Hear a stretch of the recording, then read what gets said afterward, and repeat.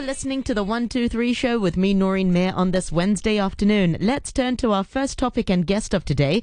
We're talking about jobs, careers, and also opportunities. And I'm really excited to welcome back on the program Shirley Adrain, CEO of the Career Catalyst Group. She's also a certified executive coach. And the Career Catalyst Group is an organization which is dedicated to helping executives take charge of their career and also to overcome workplace challenges so that they can excel as leaders. Welcome back on the program, Shirley. It's really great to speak to you again today. Thanks, Noreen. Great to be here. We are also on Facebook page, Facebook Live as well. Noreen Mayer on RTHK Radio 3. You'll be able to see and hear Shirley there. And perhaps if you want to, you can message us some of your questions that you may have, and we'll try our best to get to them. But we only have until 2 o'clock, so we'll try our best to get to them. So Shirley, you must get a lot of questions. I know you work predominantly with a lot of female leaders, but on the whole spectrum of things, you must be getting a lot of questions regarding careers, since 2020 has really been a year of change in many different aspects, including the career-wise. Yes, I mean, I get quite a lot of questions, and there's a few sort of key themes that keep coming through at the moment. One of those is to do with redundancies, because obviously a lot of companies here are looking at cost cutting and have announced that they're going to do redundancies, or people are just feeling worried because they think they're about to do redundancies, and people come to me and say, you know, how can I maximize my chances of not being selected for redundancy? So that seems to be quite a key theme. And really fitting as well, because nobody, as much as people think about change, nobody, maybe some people want a change entirely, but people just want to hang on to their jobs, especially, when the economy may not be doing as well in some aspects. Yes. And there are ways to do that, or there's definitely ways to make the best of this situation. One of the things that I recommend is advocating for yourself. So really sharing what you're best at. This is not the time to just put your head down and try and do a good job. It's time to really look at, what is the key value you're adding at work? What's the difference that you're making? And making sure that people know that. So they know your key talents and they know what you're really good at that others can't do. So that's where, if you've got that skills and experience that would benefit the firm, making sure that everybody knows about that. And then, when the company, is thinking about redundancies, then hopefully people, like you who are doing a good job and have people know about it, will stop you being made redundant. So it's time to really shine a light on yourself. Yeah, that sounds easier said than done. I don't know. I'm sure many of our listeners maybe are not so good at sort of self-promoting. I know sometimes I certainly feel like, I don't really want to draw attention to that, even though if you're quite good at something. So how do you basically shine the light back on yourself and promote yourself a little bit in that aspect? Yeah. Well, I think part of it is looking at where you can help, looking at where you can help, looking at where you can solve problems. So rather than showing off, and I'm Scottish, my upbringing was not to show off. We don't like show offs. So it took me a while to really be able to advocate for myself when I started working in investment banking. But really, if you look at how you help people, I think that's an easier way, and be as much help as possible. You really want to make yourself indispensable so you don't get made redundant. So that's a good way to do that. And also being very positive, I think, helps too, because what we project out is reflected back. So if we are going gossiping all the time and panicking about, okay, this is going to happen to me, who do you think they're going to get rid of, and being in those sort of worrying situations and gossiping, then that just doesn't look good. Whereas finding solutions to problems, not complaining, and making suggestions as to how things could run better, I mean, that comes across so much better to management than just complaining. Yeah. And I know it's very tempting to gossip, but maybe not doing it in the office so people can't see you. We all need to let off steam, but I think when you're in work, now is the time to really do your best job. Yeah. Another question that perhaps comes to mind, and I know we certainly talked about it in previous chats, is that this whole notion of working from home. And people have sort of gotten the taste of that, and they like working from home. And what about people who don't want to go back to full-time into the office again? How can they go about sort of persuading their manager and letting them know they prefer working from home and rather than going back full-time? Yeah, good question. There was a recent survey actually, because that showed that 67% of Hong Kong businesses are actually practicing remote working at the moment, which is a lot higher than the percentage than I was expecting because of the culture of presenteeism in Hong Kong. And also 82% of those companies said they want to keep it that way even after the pandemic is over. So that's great news for people who want to continue to work from home. And even in the confined spaces we have in Hong Kong, a lot of people tell me they'd rather work in a nearby coffee shop or in a shared office space than commute into Central or Quarry Bay. So it makes sense to see, is it possible for you to continue doing it if you're doing it already? But I think, first of all, what you need to do is step back and look at what the company's overall strategy is and align your desire to work from home with the company goals. So if you follow your company in LinkedIn or in the news, you can get an idea of what they're doing. So this happened to a client of mine recently. It was all over the news that her company wanted to, reduce the number of offices and create regional hubs. So then when they sent her a questionnaire saying, would you like to work in the office all the time, part of the time, 1 day a week, and she said, I don't want to get made redundant. So we went through this and made sure that she was answering the questions in a way that, she was aligning with what the company was planning to do. So that maximized her chances. So if you're clear on that, that helps. And then you've really got to build a business case if you want to work from home. And that should be relatively easy if you've been doing it recently. So you should be able to measure your own performance. So even if your manager's not keeping real tracks on that, then you need to do that to create a case. So, how do they measure performance? Is it, how do you know that you've completed your work against what you've been given? Have you taken on additional work and completed it? So really, you want to note all this down so that you've got a strong case to show that you're really productive working from home.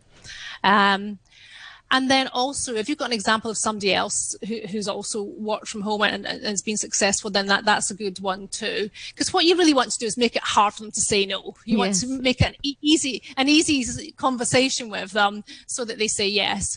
And talking about the conversation, I really recommend face-to-face or at least on Skype. Don't just send them an email. I think this needs to be a proper discussion where you have a positive communication. This is how I think it could work. This is how I think it can benefit the company. I can probably do more from at home. I'm commuting time. So really making it clear that you're reliable, you're thorough, and you're going to do a great job working from home. Those are some really great points, Shirley. Really doing it face to face on the phone, because it's so much easier to turn down something via email or these days via text. So face to face, you can maximize your chances. That actually kind of aligns with one of the questions we receive. Edward writes in, by the way, we are streaming this interview onto the Facebook page, Noreen Mayer on RTHK Radio 3. So if you have any questions about careers you'd like to ask Shirley, then feel free to get in touch. Edward has done so. He says, how do we get prepared for the post-COVID-19 era? And perhaps we touched on that about working from home. Yeah, how should employees prepare for this new era? Well, I think they need to decide, and we've all had a chance this year to reflect on what works best for us. Is it working in the office? Is it working from home? Are we working for the right employer? Because I think people are being a lot tougher now on what they expect from an employer. So they expect, employers to be a lot more inclusive, to be hiring a diverse team, to be making sure everybody's voice is heard. They expect to have a bit more flexibility, so not having to be in the office all the time. There's a real focus on wellness, so they expect an employer to actually be supporting their employee wellness, and really trusting them to do their work as long as they're measured against the deliverables. So I think we're all being a bit tougher on what we expect from our employers, which I think is a good thing. And so really having that clarity on what your negotiables and non-negotiables are in your role. Are you working for the right employer? And if not, looking for something else. I think also, we need to take more responsibility for building our own skills, because it's so easy to do it now when we're working from home. There's so much opportunity for online learning that we don't need to wait to be put on a training course by our employer. So we need to take a bit more responsibility ourselves, but I think also thinking about what really works best for us. Exactly. And sort of adding value to ourselves and taking that responsibility. Edward, I hope that answers your question. I think he also adds that, I alluded to the fact, when employees are working from home is the norm, how can we shine as employees? And he sort of says out of sight, out of mind. But I think the point we were trying to make, Edward, is that now more than ever is the time to really shine rather than keeping your head down. It's all about sort of promoting yourself, not in a show-offy kind of way, but really putting a case why we're indispensable. What value are you adding to your company? Now, some people have lost their jobs or been made redundant during COVID-19, during this pandemic, and they want to stay in their field, but it's hard. They struggle to find jobs in their fields. So is this a good time to sort of branch out and think about a possible career change, or stick to what you know and keep trying to find vacancies in your field? Well, I think if you've already lost your job or it's going to happen, if you're working in tourism or retail or industries where they're really reducing employees, then now is a good time to really think about what to do to change career. And a lot of us have been kind of curious during COVID-19 about who they are and doing work that aligns with our purpose. So I think that gives us an opportunity to do that and find the right role.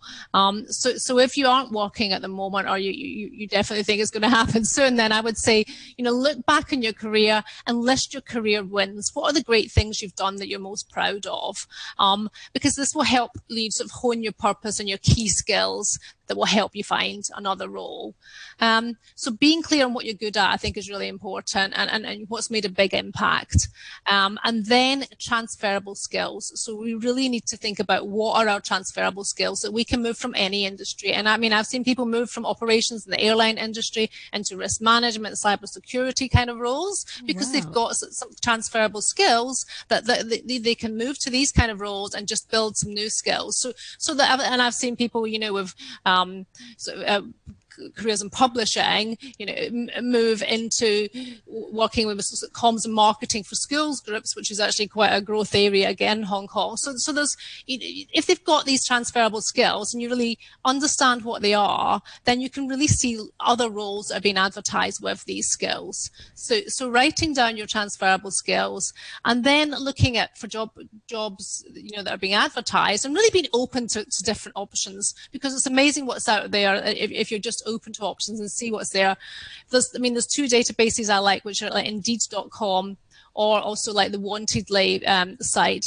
They're both great sites for looking at roles and looking at great companies. So I was working with someone last week and we were looking at a career change for her, and she went on to Wantedly and said, wow, I've seen two companies I really want to work for. I hadn't thought about these roles, but I really want to work for these companies. And so, I'm going to make sure I've got the skills that are good for them. So I think having that curiousness and making the effort to search will really help. And connecting with the right people, that's another thing that's really important. We need to broaden our connections during these times. So, we have the weak ties and strong ties, and what we always recommend when you're looking for a job is to actually mobilize some of the people who are weak ties. So they're people that you've worked with in the past, but maybe haven't spoken to recently. And they tend to actually be better for finding jobs than the people that you're speaking to all the time. So really mobilizing that network, going for coffees or going for having Skype calls or whatever with them can really just help you in your search, especially if they're working in industries that you might want to move into. Yeah, that's a really good point. I suppose it's kind of like dating. If you are in the market to date, you've got to be loud and proud about it. Let everybody know that you're looking for a partner. Just like with a job, let everybody know that you're looking for a job, and you never know which connections in your network might be looking for someone with your skill set.